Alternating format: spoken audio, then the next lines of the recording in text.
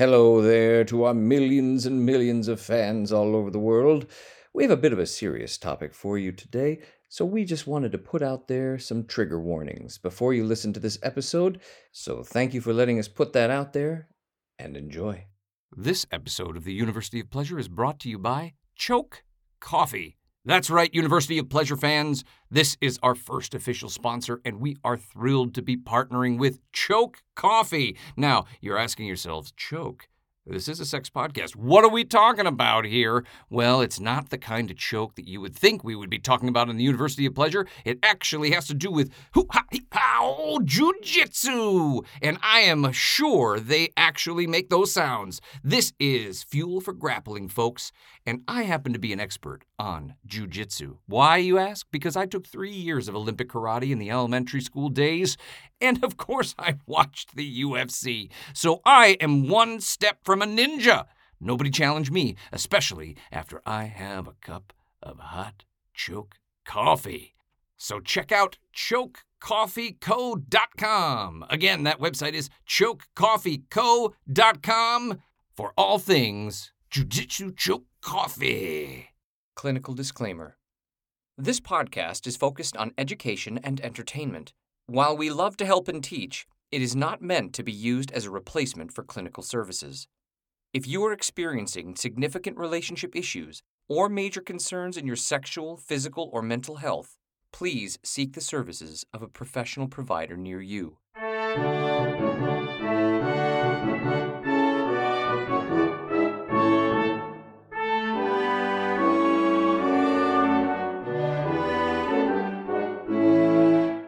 Welcome to the University of Pleasure, where we have sexual conversation to help build a happier nation. I'm Dr. Tara Jansen, licensed psychologist and certified sex therapist. And I'm Jeremiah James, and I'm just a guy who likes talking about sex. Doc, it is the full swing of summertime. I'm loving that everybody is getting out in the open. It feels like sexy times. You know what I mean? Because then everybody starts wearing like less clothing and we all start hanging out more outside. Are you feeling that? Are you feeling that? I mean, the warm center of summer. And we are back, folks, here at the University of Pleasure. You know, I have to be honest with you, Doc. I hope that you are feeling better. I know you've been having some migraine things happening recently. You know, I know that I am really good at massage, but I want you to know that I'm not going, as a professional, I'm not going to offer you my services because we work together. Well, thank you. And just so you know, the last person that I tried to give like a cranial massage to literally passed out in front of me and... What did you do? Oh, it was just Doc, you wouldn't believe it. It's totally true. I was literally rubbing this person's head, and they just dropped out from under me. And That's I was terrifying. like, what just happened? And then I was like, oh my God, I killed him. And then, of course, I told my wife, I was like, I was rubbing my friend's head, and she just passed out. And my wife was like, why would you ever touch anybody? What's the matter with you? Don't you know your luck? And I was like, oh God, you're right. And so now I don't offer those services anymore. It's a blanket across. I won't touch anybody. I'm not touching anybody ever again in that way. But I highly recommend cranial massages, especially if you're suffering from headaches, Doc. I've had a number of them. Maybe I'll go get one today. Yes, go get it. Have them put the fingers in your hair and they do the rub thing. It's so great. It's so worth it. It'll make you feel better. I've had a many, but none that have knocked me out. Listen, I don't know. It's just I have superpowers. Okay, clearly. You got something, Jeremiah. I will tell you. I got something here, Doc. You got something in you. So, announcements about our announcements. Of course, the Amy book is out there. Don't forget to check it out by Autumn Karen and myself. We're actually talking about releasing it in actual book format. And what I mean by that is like tangible, real book that you put in your hand in pages, because it's only ever been released digitally. So we were thinking that maybe we'll, pull that out very soon. And I'm excited about that. Not because I'll read my own book or anything like that, because we all know that's never going to happen. But I would You put it might, on the you might, shelf. you might hold it, Yeah, I leaf might through hold it. I might flip through it. I might read the back flap and then might put it read on the over shelf. your own bio and look at your own picture just a few times. I want to make sure that it's right. Obviously, I want to make Yeah, sure that I look good. I want to make sure it's a good picture of me, of course, right? Right, And then yeah. I'm going to put it on the shelf next to our University of Pleasure major award from last year, and just kind of look at like, wow, look at the greatness. You know what I mean? Look at all my greatness. So much greatness, and I tell you, when you have so much greatness in you, it is really important that you display it. And so if I have a tangible book like that, when, like you're watching like, Fox or MSNBC or one of those television shows and they bring on that, like, let me bring in my special analyst person. I want to be that guy. And I want to come in, and then behind me, you see all my trophies and you see all of my amazingness. You know what I mean? So back there, because if they wrote a book, they always have that book behind them. You know what I mean? Like it's like sitting there. You know what I'm talking about? I'm pretty sure that their publicist makes them, but yeah, sure. Yeah, well, I want to do that because then it gives me a little bit more, it shows people like this guy's legit. Or separately, you could not have all that behind you and just, present as you are, and people might still be thinking you got meaningful, important things to say.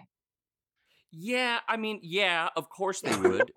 But at the same point in time, I don't know. So I don't think some people are impressed with trophies as others. That's all I'm look, saying. it's not about, listen, I'm not obsessed with trophies or anything. I'm just saying that, if I work so hard to win all this, like I just watched the Arnold documentary on Netflix, which was phenomenal, by the way. And he has pictures of himself all over the place, posing and flexing, and then like movie posters of his own. And I was like, okay, I'm seeing my future here. I'm seeing my future. I'm going to have a whole room dedicated to this, just like you him. flexing and posing? Yes, flexing and posing. Just even though I'm not a bodybuilder, I'm just naturally gifted in that way, clearly. But having just surrounded by all of my accomplishments all the time is what I'm thinking. Well, that'll never get lonely. Whoa. Okay. Whoa. All right. I'm sitting alone in my room, surrounded by all of my accomplishments. Oh my God, all the things that I've done. That's it. So sounds healthy. Right. Sounds super healthy. I'm glad you agree with me. So things are going great here at the University of Pleasure. We're really excited and having fun. We've got a lot more episodes coming up this season, and we're really excited to share with you all the way. And yeah, we do. Did you write them? Okay, first of all, I don't okay, hang on a second. I don't need to write things. I am a free-flowing idea person. That's what I do. It's free flow. It's idea stuff. Your job is to come up with great titles and to give us doctory things. Listen, we all know our roles here. Okay, I don't know why you needed to bring that up after I told you about all my accomplishments. Were you just trying to? I don't know. You know what? Let's restart. Last time we did positive energy and it went well. Yeah, I don't know what's happening, but I feel like we're going on a backslide. Okay. Yeah, you're right. We are. I started the backslide. I apologize. That's fine, and I accept your apology, because I'm a humble enough person to say that I hear you. I take in your apology, and thank you for saying so. So anyway, back to me. What I was saying was that I think that we're going to have some really fun episodes coming up through the summer. Don't forget, 4th of July is coming up. Have sex for America. I'm real big on that here at the University of Pleasure, okay? And then there is a new sex therapist. What I am big on is have sex for you. Yeah, but also for you too. Yes, I'm not making a political statement and just saying 4th of July. It's just a play. Anyway, you're interrupting my flow. Okay, so let's get back to what we were doing. Okay, we have a lot of things coming up. Please go back and check out. We've got a new episode of Sex Therapist Shoot the Bleep, and it's out there. It's out there. And if you don't know what the bleep is, it's shit. was going to say, like, why are we bleeping it? I just was having fun. All right, we're about to do a very serious episode, okay? I'm just having a little fun right now. I'm trying to just get into my groove. Is that okay? That's totally fine. Thank you. So, check out the newest episode of Sex Therapist Shoot the Shit. Doc, tell us all about it. Yes. So it's an episode with the lovely and awesome, as always, Laura Rademacher, one of our Also favorites. my best friend, one of my family friends. She's fantastic. Yep. And we get to shoot the shit with Lindsay Hoskins, who's a sex educator. Ooh, and does a lot with sex education with like parents and children. Excellent. Parents and children. Like, yeah, so she does a lot like of work with like kind of like family sex education, which I think is an important topic, which a lot of people... You know, we really should do an episode about like, you know, kids learning about sex, like giving parents some advice like that. Maybe we should have her on. Yeah, at some point, you know, I can see if she's open and would come in, because she's got some awesome things to say, and she talks about some of them in this episode, so I would recommend it, because I know it's always a tricky thing for parents to know how to navigate, but she does I mean, that's a really big part of kind of what she does, but she's a sex educator. All right. Well, I think it's a great idea that we have. Of course, it's a great idea. I came up with it, but we definitely should do an episode about like talking to your kids about sex, because we're educating adults here. And, you know, I got to tell you, I didn't have the greatest of sex talks from my parents. I don't know if I've talked about it here on the University of Pleasure, but we'll talk about that another time. And it was a lot of guessing. It was a good thing that I, you know, enjoyed going to Barnes & Noble and looking up the joy of sex, but I can't really say whether or not that was extremely helpful when I was 12 or what. But anyway, that's not the point.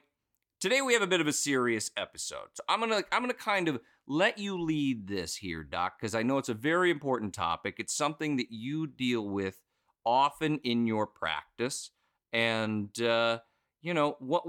I'm even gonna let you do the title of this episode today. All right. Oh, but I actually, you know what? I don't have a title for this yet. This was something that somebody wrote in and wanted some help with. So okay.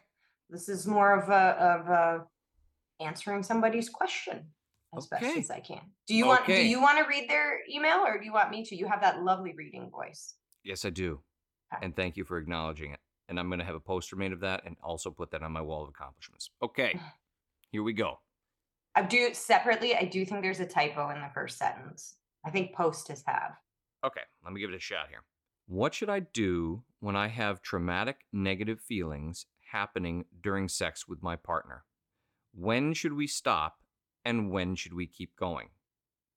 We have talked about my history of sexual trauma, and I know that it's good to stop sex if hard feelings or body sensations are happening.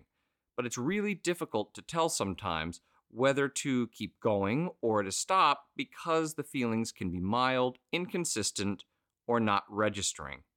Sometimes it's hard to tell if a feeling is significant enough to stop. Add to the intoxication of sexual arousal, and it's hard to know what to do for either of us. Okay. Yeah.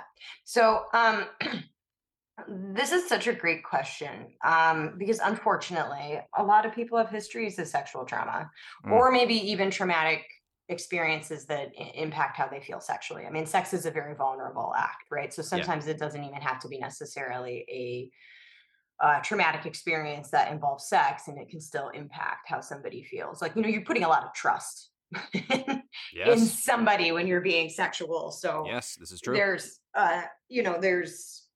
it's kind of a circumstance that's sort of ripe for like protective, you know, like post-traumatic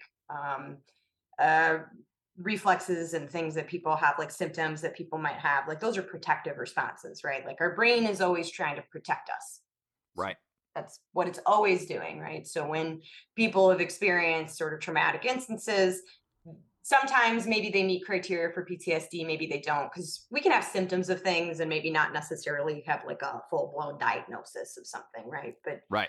So everything kind of is on a continuum. People can experience, you know, sort of post-traumatic symptoms from a mild to more severe perspective. And sometimes people can just have one or two symptoms, but they can really interfere quite a bit. And this question, part of the reason I was like, these are really good questions. And I would love to say that I have great answers. I can give you some answers, but one, let's just, what can I, do you mind if I reread the first question? You reread anything you want. You're the doc. So it's, what should I do when I have post-traumatic negative feelings happen during sex with my partner? When should we stop and when should we keep going? So this is going to be, and I promise that I'll say more, but my first answer is, I don't know. Right? Okay. All right. Hang on a second. We're not going to end the episode here, I promise. Okay. Well, I mean, if we're doing YouTube shorts, which, obviously we want to do eventually, that would be a very quick ending. It would be a good short. I don't know. So the answer is, I don't know. Right. I don't really. And I'm gonna I will expand upon my I don't know. Okay, because listen, I'm So being far a little bit. I'm being a little bit. I don't. I'm being real with you, Doc. Okay, I'm gonna be real here for our millions of fans all over the world. Okay, this is a very serious topic that I am not educated in.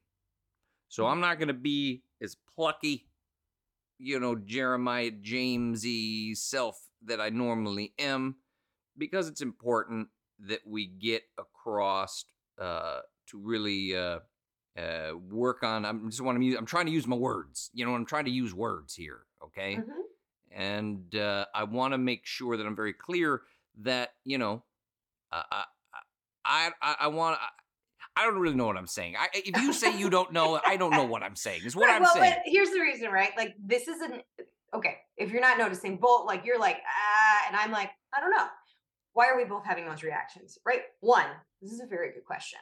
It's a super good question, and it's a really good question. Part of it is indicative of why the person is writing it in the first place, because the answer is there's not a clear-cut answer to this question. Okay. Because it is incredibly dependent and likely very contextual. So the reason that I say I don't know is because sex is contextual, right? So even on, like, let's take it out of trauma, okay? Like a trauma response or something that might be happening. We've talked about this on the podcast like many, many times, in which you can one day of the week be really up for something sexually and it feels really good. And then you could go the next day, I don't know, maybe your mood's a little different. Maybe the temperature in the room is a little different, right? There's an infinite number of variables. And suddenly what you loved the day before, you're not that into today. It's not feeling good, right? Or maybe, I don't know, here's an example. Somebody might be using a vibrator and it's feeling good, and all of a sudden it feels bad, right? It just gets a little too overstimulated, right? Or something happens with the body and now all of a sudden it's like, shit.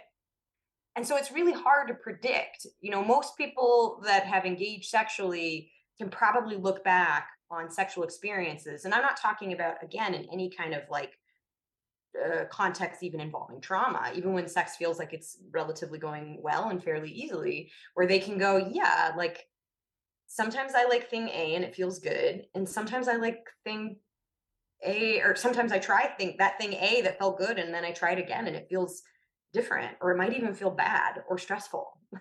And that's like a really normal part of sex, generally speaking.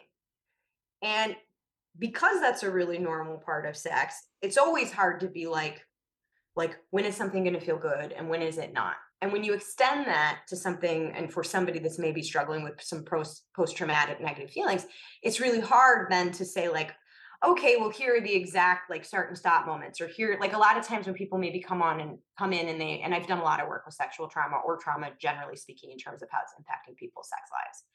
And a lot of times people come in and they're like, okay, I want to know all of my starts, stops, no's, yeses. And sometimes there are very clear ones. I want to be right. Like sometimes people are like they're like, this particular behavior really upsets me, right? Or really stresses me out. Where it's just super clear. There's no confusion. Yeah, and those are very clear, and frankly, those are the easier maybe boundaries to navigate or to figure out what to do with. But then, and this is what I think this person is writing about, then there are all these other really subtle shifts and changes that can happen for people just in a normative way, right? That also come in and can intersect with traumatic experiences in ways that make it really confusing and can make it really hard. And I say that not to be like, so best of luck to you. Right. Like, I say that because I do think a part of healing and figuring out how to have the sexual life that you want to have post trauma often does have to is rooted often in a lot of, like, I would call, like, self-compassion and acceptance work, right? And what I mean by that is like having patience with yourself, or if it's your partner, with your partner about, this is going to be an evolution over time. And what is true one day might not be true the next day. And how can you, like, engage in a lot of, like, self kindness and maybe even kindness with, if you're being sexual with But I others. want to be clear also. It's okay, right? Like, it's okay that one day something is okay, Yeah. and then the next day it's not okay, Yeah. and that's okay. Right. Like, yes. I mean, that's part of my sort of soliloquy around, like, this is just part of sex, right? When I say, and a lot of people, I'm not the first person to say this, like, that sex is contextual, meaning context matters. What feels good, what feels nice, what feels pleasurable, what feels squiggy, like squicky or weird. Like, these things they can change and evolve and move, right? Like, it's if we just set trauma aside for a second, right? Just to, like, create a highlight of it. It's part of, or like to kind of highlight this point and why maybe sometimes it's a struggle, because as a human species, we love to think about things in black and white, right? We Right. love things Simple. to be, Listen, I love it. simple. Yeah. Give me black and white, Doc. Give me black and white. Oh, Right. I'm ready. I know. And we talk about this a lot on the podcast, and I drive people nuts with it, right? Because we want black and white. We want clear. I We don't know want about concrete. people, but you sure drive me nuts. I know. Clear, concrete, concise, like, boundaries or things that are like yeses and nos. We hate maybes. We don't like them as much. And when I say we, I mean, I don't even mean that consciously. I mean, literally, our mind doesn't like them as much. They create Sure. stress, Sure. ambiguity, anxiety. Our brain wants to be able to be, like, conveniently and unconsciously putting things in, like, its little boxes and moving on with the day. It just is, trying to do its business. And so things like this can get, and, like, so this, and I don't know this person, right? But I'm imagining part of the stress and why this person is writing in with this is that part of what makes it so stressful is that it's not concrete, it's not clear. Like, if I read what this person said, it's but it's really difficult to tell sometimes whether to keep going or stop, because feelings can be mild, inconsistent, not registering. It's hard to tell if a feeling is significant enough to stop. And then you add to that the intoxication of sexual arousal, and I'll talk about that part. And it's hard to know what to do for either of us. So, like, really, this person is expressing this, like, it's always changing, it's always shifting, and it's always moving, and it's making it hard to track. And all of that, this is more me saying, like, all of that is very real. And if I'm being honest, that might be an experience that someone continues to have.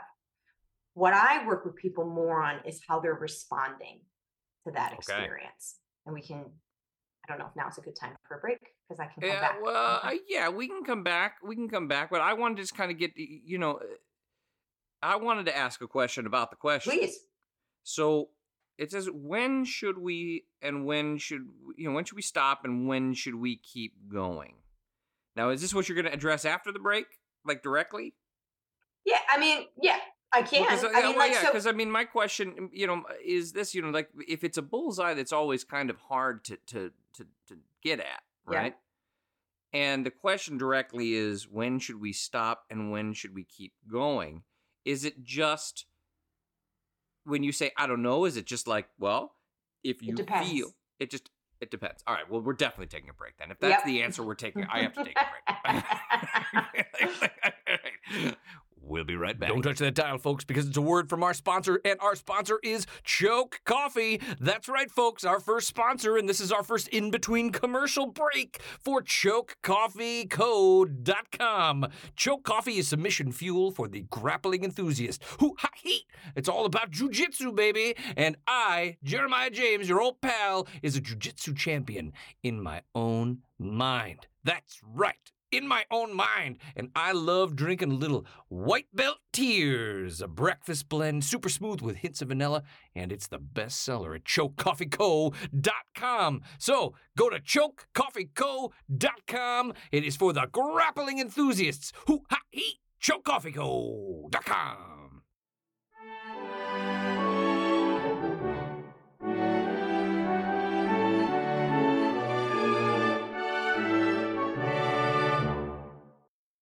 And we are back. I'm glad we took that break because I needed it. That answer was just too loosey-goosey. We were talking about, I love a black and white answer.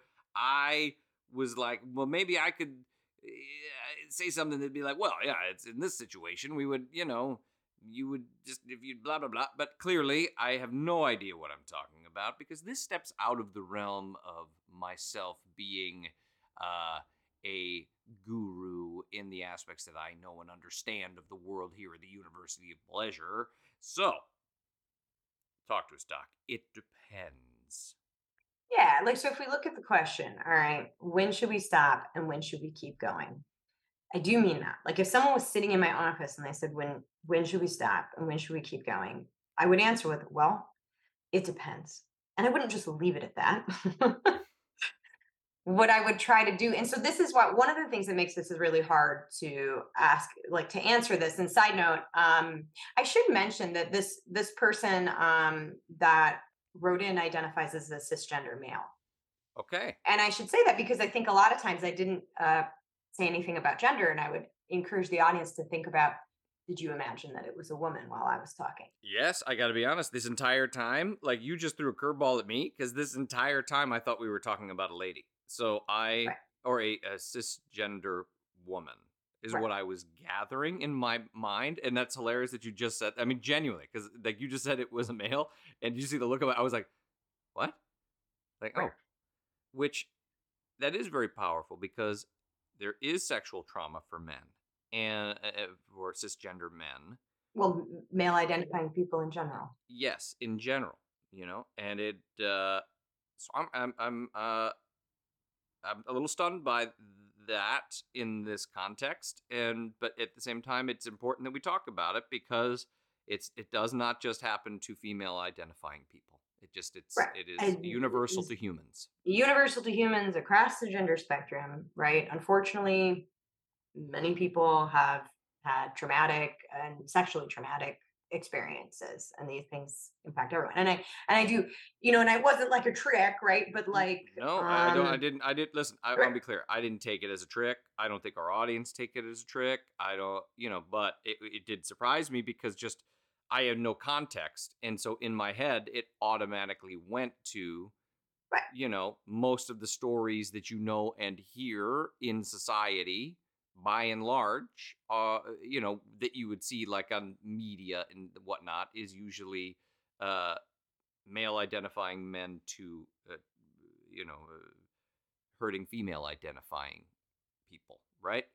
And Yeah, so I think the majority that we hear about in culture is cisgender male violence to cisgender female violence, except right. there's all sorts of sexual violence to people across the gender spectrum.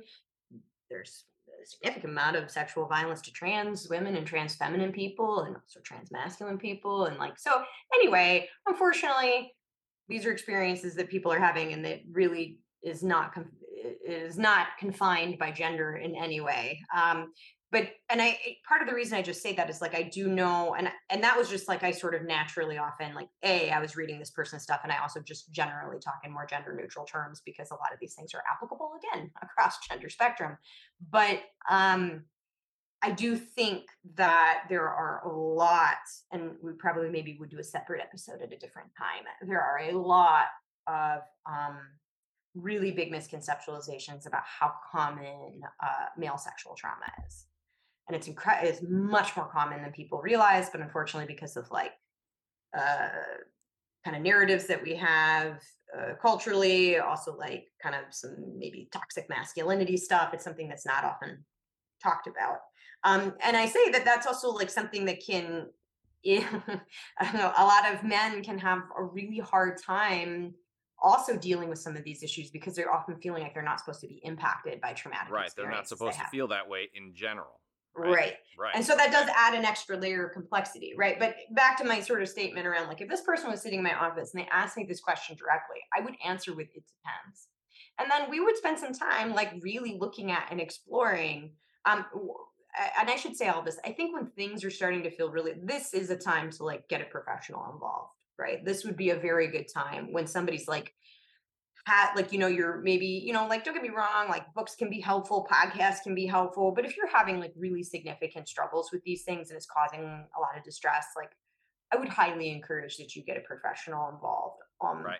Right. because anything that like I am saying today is going to be incredibly limited because one of the first things I would do with this person is really start looking at what's actually happening in the moment, right?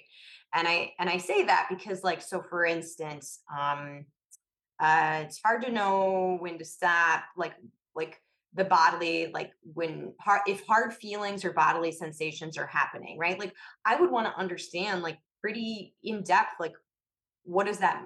What are the hard feelings? Like what are the type of feelings that are showing up? What are the bodily sensations? Because part of what I'm going to be working with people to start to do is like a process of discernment. What is the stuff that can coexist with pleasure? Does that make sense? Of Like, course.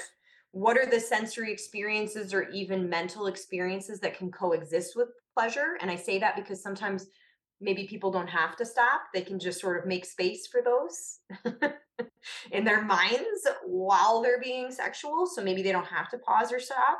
And again, that takes a lot of fine tuning with the individual person.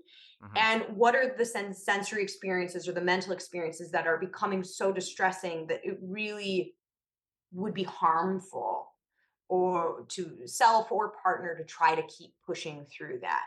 Right. And as this person is indicating, even then, sometimes it's tricky because this piece, this is such a good question, by the way. Um, I love questions that make me go, oh God, I don't know. They're I, the they're the best. well, good for you. You don't love those questions as much. I like to know answers. I like to, I'm a fixer, Doc. We've explained this already. What I do is I'll be like, yep, no problem.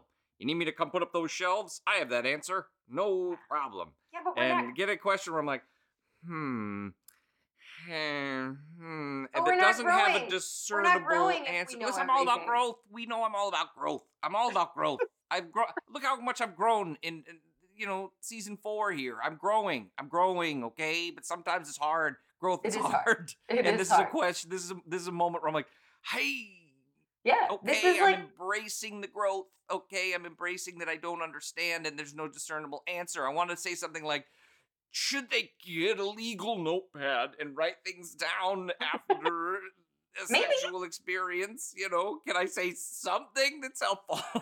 maybe. I mean, I don't know. Like sometimes, side note, documenting things that you're experiencing is very helpful. But I guess my point around like this, if I'm trying to track back where I was because I know this is a really abstract topic, but like that idea of like I said, this person's asking such a good question, right? This point of like sometimes the intoxication of sexual arousal makes it hard to know. So when I talk about that, like a lot of times I'm working with some acceptance and self-compassion, sometimes people are going to push too far. They're going to push themselves too far.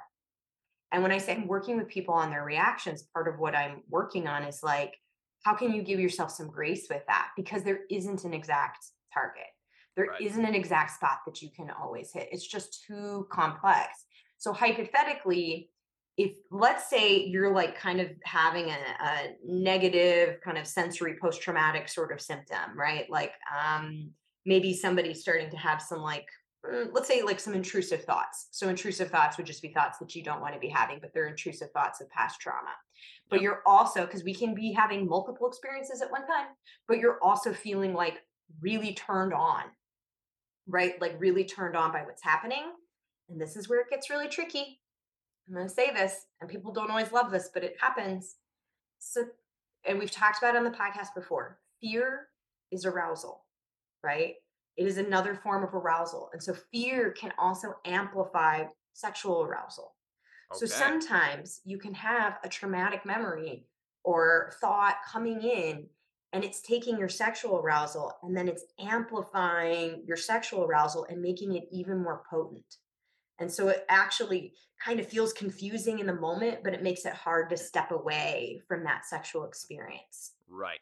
Am I Right. Right. making Right. sense? Yes. Totally making sense. Right. And so what the struggle is that somebody can have that happen and then the sexual event is over and then they feel tons of shame. Okay. So much shame because they're like, I was having this sexual time that I wanted to feel way A about, right? And I had this traumatic memory or thought or even sensation come up. And now I feel like I was like getting turned on by my trauma. Okay. Does that make sense? Yeah. As I'm I saying? mean, it totally makes sense. I Right. mean, yeah. And then people feel really bad about that. Like they should have been able to stop it or they should have been able to like prevent that from happening in some kind of way. And what I would say is like, oh, here's where self-compassion is really important. Sure. That's really hard. That would be a really tough ask of self.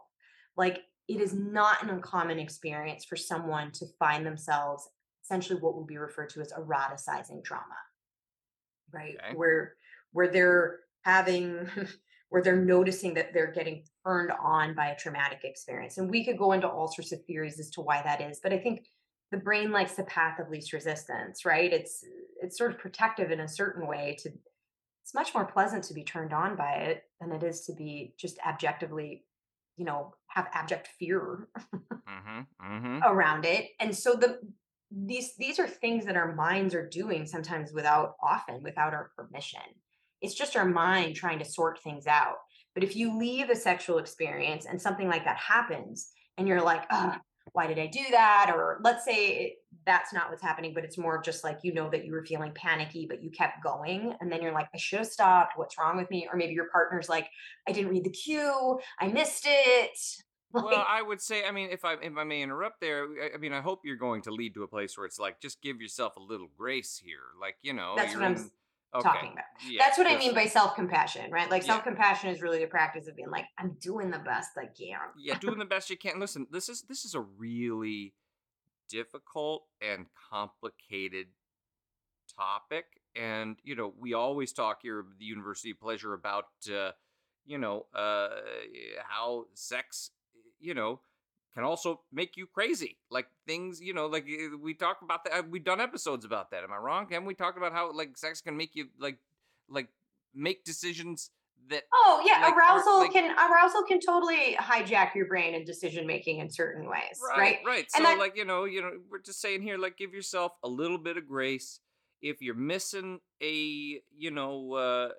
something came up and you just kept going and you were in the moment, and you know, when you're done and it feels like, oh, I should have stopped or everything, our brains are real complicated machines, and give yourself a little bit of grace. Listen, I'm not trying to give advice here. I'm not. I'm trying not to. Uh, I don't want to screw this all up for us, Doc, in this episode. no, It's I basically don't what I want to say. I'm the trying. I'm just like I want to hug this person. Like I just have this thing of being like, I just want to kind of reach out and go, hey, person, you know, give yourself a little grace. You might miss a cue. You might, have something come up, and then, it'll go away, or it'll turn into something else, and then you just kind of keep rolling. The one thing if I've learned of is Jeremiah James here at the University of Pleasure working with the doc. It's just not so simple and cut and dry. And in a moment like this, I mean, sex is not cut and dry when it's all just, everything's great and there's no sexual trauma. It it's can be never, I very mean, in my complicated. experience, it's rarely cut and dry. And Right. if I can say something about this person that's writing in, what I want to say is it sounds like they are already doing a really good job. Yeah. And the reason I would say that is like we've talked about my history of trauma. We've talked about like stopping if hard feelings or difficult body sensations are happening. Like number one, this person has done something that I think is like one of the most important things to do is talking to your partner. Yeah. So both one, you can be free to push pause in moments if you need to. And I understand that this person is saying that sometimes it's not always working exactly as they'd like, but like I have a suspicion that they're like it's all relative, right? That they're probably Mm-hmm. still doing a pretty good job with this comparative to maybe somebody that hasn't talked with a partner about their Right. history or is afraid. And I totally get why, like is afraid to bring that up because I've talked with many clients that are like, I don't want somebody to see me as sexually broken or to worry that I'm not going to be fun in bed. We all have our fears. Sure. And sometimes, too, if we're not talking to our partners about what's happening, like one of the bigger reasons that people often don't want to like interrupt activity, like sexual activity, and that could be about trauma or just discomfort, that has nothing to do Yeah. with trauma, Yeah, of course. is because they're worried about ruining their partner's good time. Right. Right.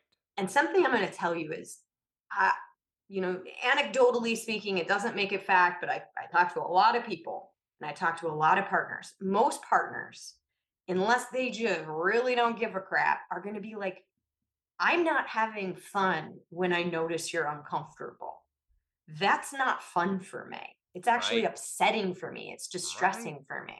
Right. Why? Because a lot of our pleasure, it's compersion, right? A lot of our pleasure comes from the pleasure of our partner. Mm-hmm. And so if we notice that they seem uncomfortable or they're having a hard time, it's hard to just keep on being like, oh, well, it's fine. Let me just keep enjoying this joyride all on myself. Like Yep. for most people, like the high majority of people, that is not going to be a good sexual experience. And I get to talk to so many partners that are like, oh, I would way rather we pause or we stop because I'm not having a good time either. But it's interesting. A lot of people won't talk about or won't say or won't pause things when they need to because they're like, well, I don't want to make this a bad time for you. And the irony is, by not doing it, it's actually making it a much more uncomfortable time for both Agreed. people. Agreed. And for this person specifically who's saying, it's hard they say, sometimes it's hard to tell if a feeling is significant enough to stop. Yep. What would you say to that? I mean, the like that idea of like if it's like I think that this is where I'm like, there's got to be a lot of grace.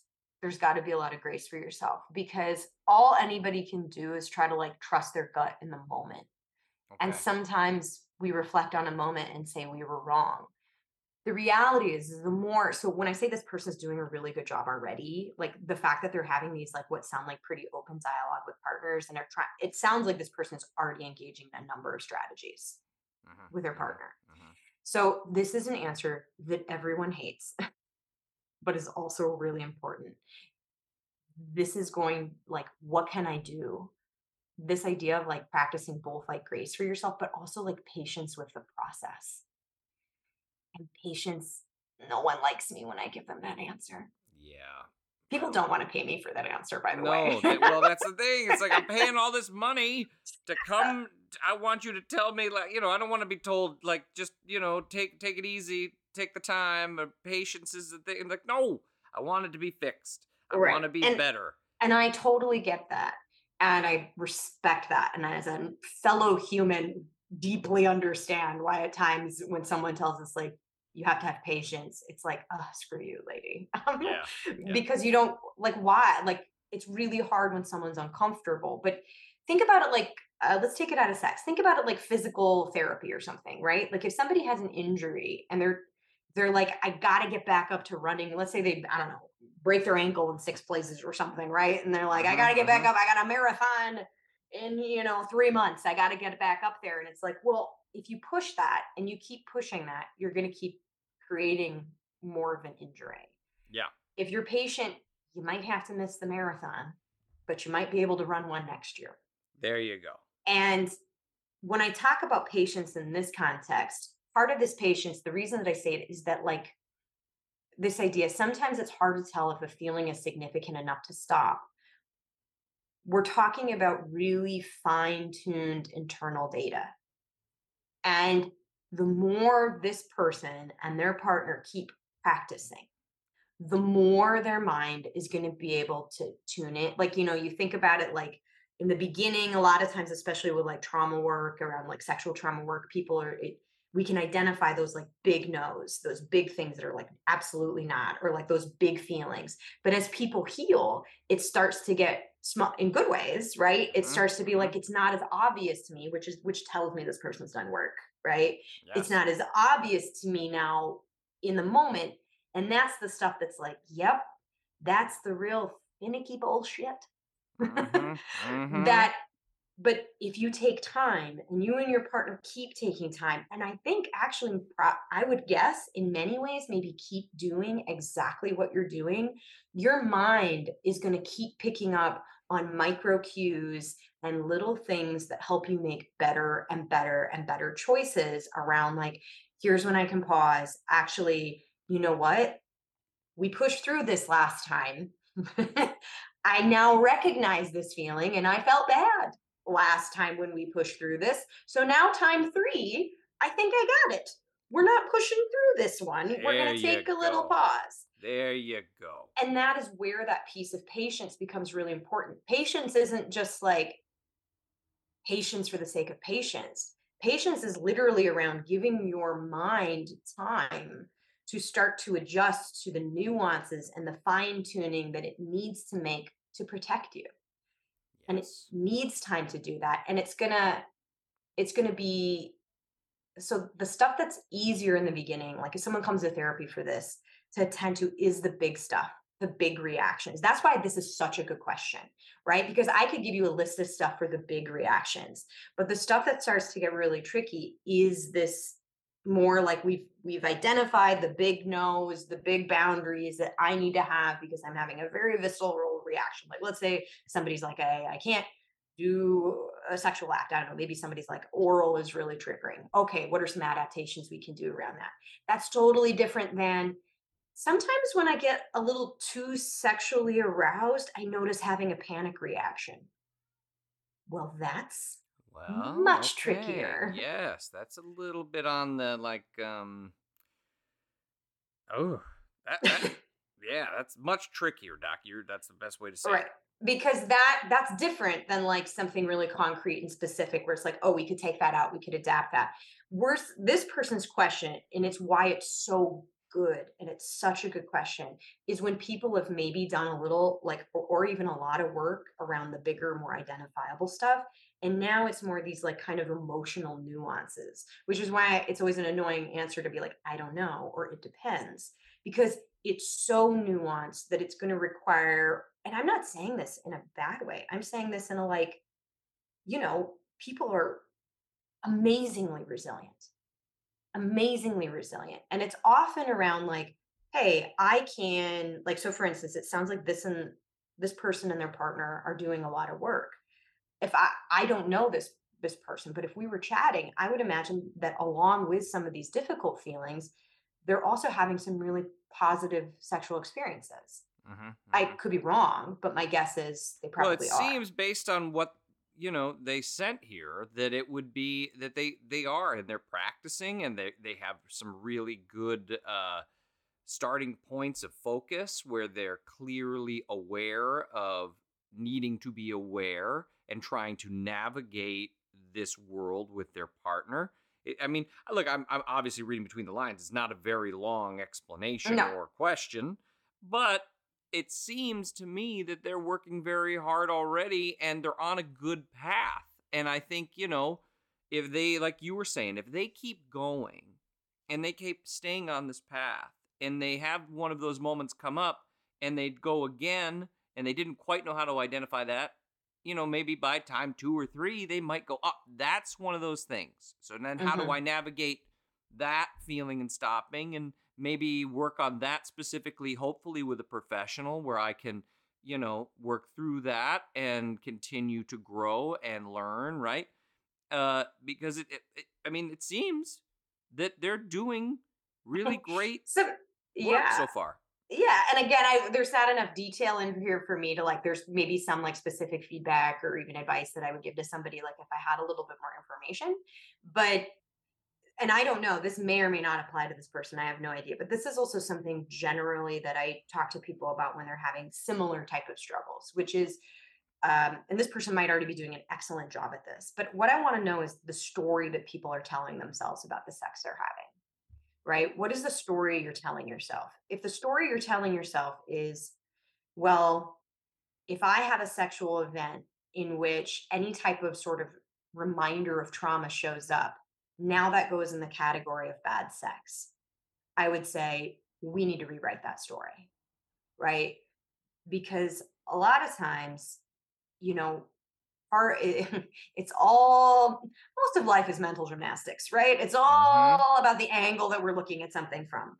And Yep. so, and most about mental health is often can be about mental gymnastics around finding a different perspective or a different way, like to look at something or experience something. How we think impacts what we do, and it impacts what we experience and Mm-hmm. how we experience things. So, like, if somebody is like sitting in front of me and they're saying, Tara, I'm like, well, I was having this beautiful event with my partner, and then, I had this intrusive thought of some past trauma come up, and, and then we went on, and I'm just so mad because it ruined it. I would say, does it have to? Right? Mm-hmm. Can those things coexist? Can you let those things, like, one of the challenges that I give to people, and this is hard, and I am not saying this is hard, this is work. Can you have a good sexual experience while having trauma reminders and let them be a part of it, rather than like trauma reminder equals bad experience, right?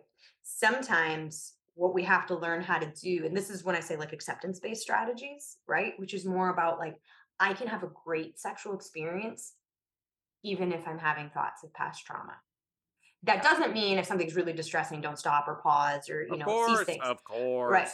I'm more talking about not letting that. And this is in certain ways about like also like finding empowerment in certain ways, which is like, these are not things that get to define my experience, right? Right. Right. If Right. if my mind is pulling in thoughts I don't want to have without my permission during a sexual encounter, you as a person get to decide where you put that and the amount of sort of power you give that.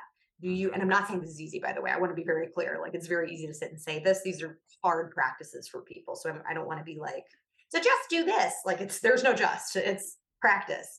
But like being able to go, that was like I can have a difficult sexual thought or or a difficult, maybe trauma related thought or even sensory experience. And like, as long as I feel like I'm taking care of myself in the way that I need to, and my partner is too, that can still go down as a good sexual experience or a positive sexual experience. Mm-hmm. It Yes. doesn't have to be the thing that defines everything. And it's really hard because this isn't specific enough for me, but like I work individually with people around like, how do you do that? Like, how can Right. we help this actually be the Right. case for you? That these things don't define any given experience. Like, and it comes that approach comes out of health psychology a little bit. Like earlier in the episode, you were talking about my migraines, and I promise this as a point. When I was younger, I went and saw a health psychologist, and this health psychologist said to me, "You know that you can have a migraine and have a good day, right?" And I was like, "Fuck you, man!" Oh my Oh, snap. goodness! I was like, "What?" I remember feeling really crabby about it when I left. I was like, you, man. Like, Yeah. I'm not going to go back and see you now. Man, you can have a migraine and have a good day. Well, you've never had a migraine, man. And like, I just remember being like really like snarky. And then I like thought about it, and I thought about it for a while, and I was like, that's a really interesting idea. Yeah. I never thought about that. That like, because I was getting a lot of headaches, like a lot of them, and they were really starting to define my day and like define how I moved through the world. Side note, I'm not saying a migraine is comparable to trauma. I want to be very clear. This is just a psychological comparison around Sure. Sure. maybe Sure. an idea. But like this idea that like pain, whether it's emotional pain, physical pain, doesn't have to define an experience in totality. To me, that was a very like eye-opening idea.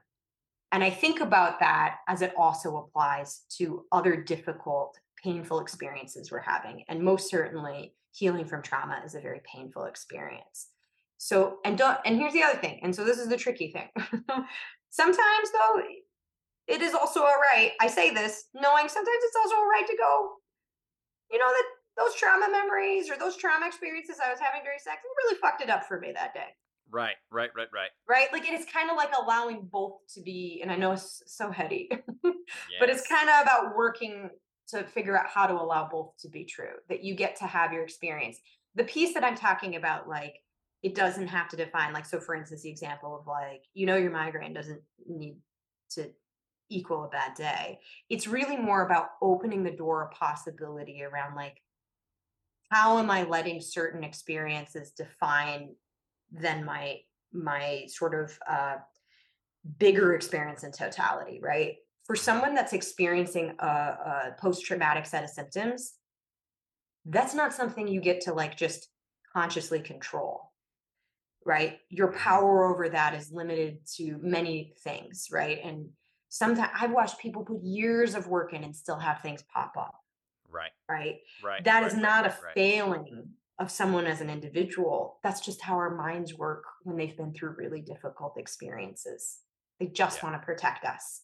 Yep. And so sometimes learning how to have those experiences as like okay, you're not a passenger in my life that I'm like super thrilled with, but I'm gonna figure out how to work with you. Right. But I'm going to figure out how to And make not it happen. right, and not have you be driving the bus on my experience. Right. I Right. hope I'm making sense in what I'm talking about here, Jeremiah. You're totally making sense, Doc. I feel you. And I think, this is a good place where we can kind of wrap up because of this, this person, I just want to say, first of all, thank you so much for reaching out to us because it was really a great question. Clearly, I was struggling to, answer parts of this or respond properly to parts of this. And I'm great.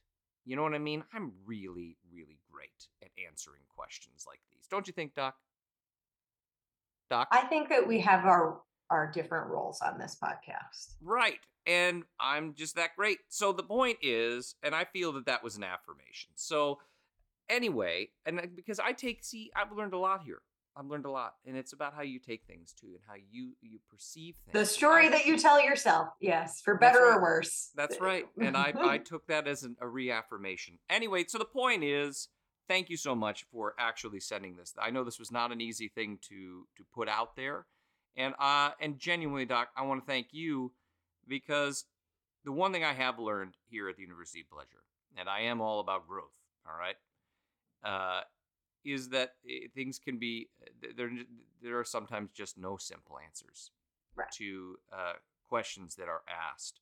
And I am grateful to this listener for putting themselves out there, asking such an important question. And I was very shocked that it was a man because we automatically go into this, or a cisgender man. I apologize. I'm trying to navigate those words as well. I'm not always the best at it. So I apologize if I said that wrong, Doc. Remind me how I should. Yeah, so this person is a cisgender man, meaning doesn't man. identify as like trans, non-binary, or gender diverse masculine person. So, but I just want to say thank you so much for sending that out. Thank you for putting yourself out there and being willing to chat with us here at the University of Pleasure. And because it is, sometimes there's just not an easy answer. And I'm going to let you kind of close this out here, Doc. Yeah, as always, I do have one more quick thing, just because I should give something concrete since everything else has been long, abstract soliloquies. I will say to the question of when should we stop and when should we keep going, one concrete thing that I would give to anybody: when in doubt, pause. Pause doesn't mean that you can't pause and like take an assessment. I always encourage people that pauses are more not like, I'm so sorry, you've got nothing to apologize for, right?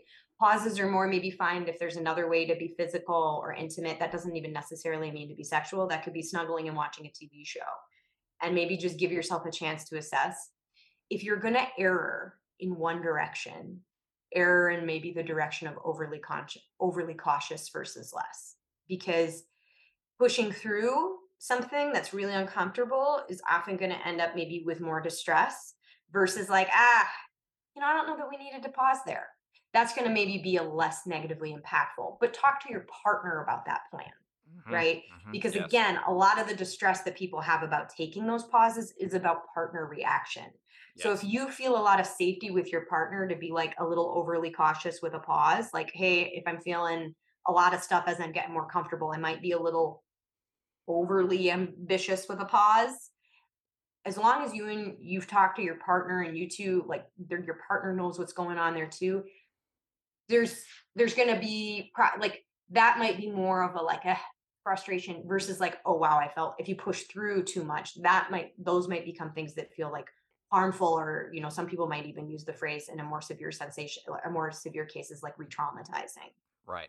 in certain ways. So if you're going to err in any direction, err on the side of when in doubt. Give it a pause, because it's rarely going to be as harmful. And again, there might be different opinions on this, but this is just mine. It's probably not going to be as harmful if you just continue to push through. And pauses don't need to be full stops. And sometimes they need to be, but they don't always need to be that. Sometimes they can just be let me get a glass of water. Yeah, get a glass of water, or I need to go to the bathroom really quick and just take a breath and turn around, come back and jump back in the game. And, jump back. Here's the great thing. I can honestly say that you have taught me there's no rules. There's no rules. There's no like it has to be this or it has to be that. And I tell you, there's no script. The script is actually false. You can write whatever freaking storyline you want to write. Yep. And I tell you, that's one of the most freeing things that I've learned here on the University of Pleasure. There are no rules. There is no script. It really is only what works for you and your partner, and that you talk through together. It doesn't matter what other people do or how they might handle something. This is you and your situation. So no rules, baby. It's free. It's like the Wild West. You're just a gunslinger out there doing your thing. Don't worry about it. It's whatever you want it to be. And so I appreciate you, Doc. I appreciate all that you do for so many people. And this was a very important episode. And I think we'll probably do another one of these in a different way, because I think it's such an important topic. So many people deal with trauma in their past sexual trauma. And I know this is something that you specialize in. And I just, again, want to say thank you so much to this person for writing. Yeah, I think we could do it. If I'm being really honest with you, I think it would be really good to do maybe more of like because this person is asking a question that I would say is a question coming from the perspective of someone who sounds like they've already done a lot of work, which is different than maybe somebody that's just starting on that journey. And there's maybe some more concrete things, but it would be a good episode to get Laura Rademacher on as well. My best friend, my family friend, my friend of so many years. She's always got a lot of, I think, and probably additive things. She's got some strengths that I don't have, and I think that she'd be a really lovely person to fill in some of those gaps as well. Absolutely, and I have so many strengths that you don't have, and there's it's all balance. It's all balance, right? A really infallible sense of confidence. That would 100%. That would be a strength that you have. 100. That's right. That's exactly right. Infallible sense of confidence, aka Jeremiah James. There we go. Well, Doc, thank you so much for all you do for so many people. Thank you for this episode. This was a really, really difficult one for me to navigate, and I was glad to be sitting shotgun on this ride with you. And again, if you are struggling with sexual trauma in your life, please take the time to go find a professional to talk to. We're thrilled to be able to have this platform and be able to help people out there. But if you really are struggling, as we always say here at the University of Pleasure, Doc, go find a good provider. And I know sometimes it might take a minute. I know sometimes that can be a frustrating process, but if more often than not, if you keep kind of checking in or like connecting with people, some people find folks really easily, and sometimes it's a little bit hard of a process. But it's got to be like a good comfy pair of shoes. You got to feel comfortable. And if they don't fit right, you go on and you find somebody else. It can be a process, but in the end, just remember, if you really are struggling that way, we always encourage you, and we're the biggest advocates of it here. Go find some professional help, and be kind to one another. It's not easy out there. So thank you, Doc, again, and we'll talk to you soon. Bye, Doc. Bye.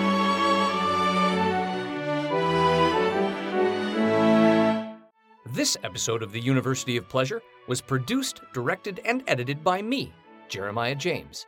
It was written by Dr. Tara Jansen and me, Jeremiah James. The University of Pleasure theme music was written by the incomparable Robert Felstein. Additional multimedia support by associate producer Kyle Binkley. And please remember, we want to be as inclusive as possible of the diverse experiences of others here at the University of Pleasure, So please email us your suggestions for topics that might be suited to you directly, questions, feedback, or just really great sex stories at contact@universityofpleasure.com. And if you enjoyed this episode, please remember to like, share, and subscribe to all of our social media.